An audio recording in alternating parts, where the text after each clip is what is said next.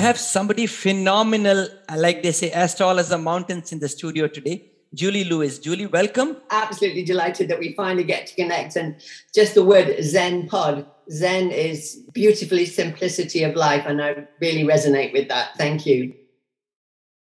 Julie, how do you view and define spirituality in your realm of things? Yeah, I think now more than ever, spirituality is a very essential, critical dimension of our lives, basically. For me, it's linked into relationships. It's also very much about our values, what's important, our core values. And when you look at the word spirit, inspiratus, to breathe life into something, inspire. For me, spirituality is absolutely essential. It's a daily commitment to ourselves, I think, really, what fuels that spirit.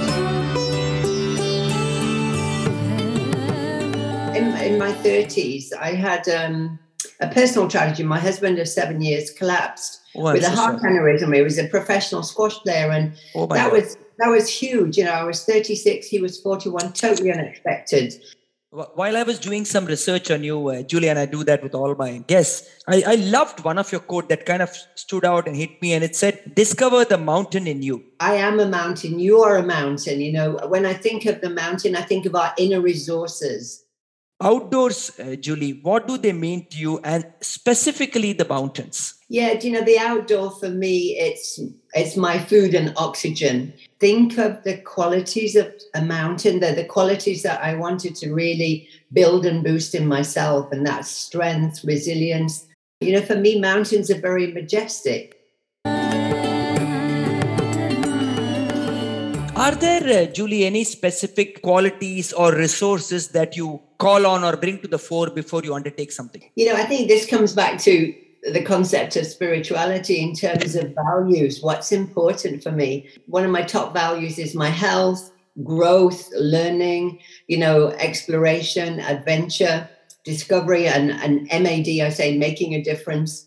It talks about values, about clarity, about confidence, about how you build courage and what brings you joy and resilience.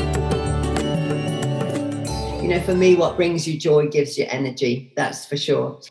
What, Julie, really has been your biggest moment? Attempting to swim the English Channel. That was pretty epic.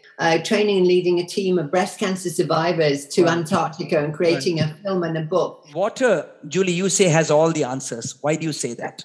Water is one of the only elements that can exist in three forms. So it's very, very clever, very smart. Water has the power to give life, and it also has the power to destroy life. So it's very, if the mountain is the yang, the water is the yin, but it's also quite strong. If Julie were not into outdoor sport, what would you be doing? Oh my gosh. I think I'd be a podcast man.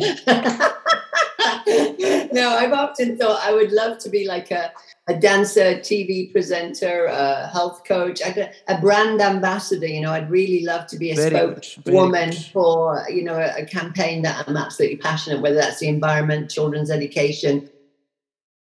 You talk to corporate leaders, you mix with them, you engage with them. What would your message be to these corporate leaders?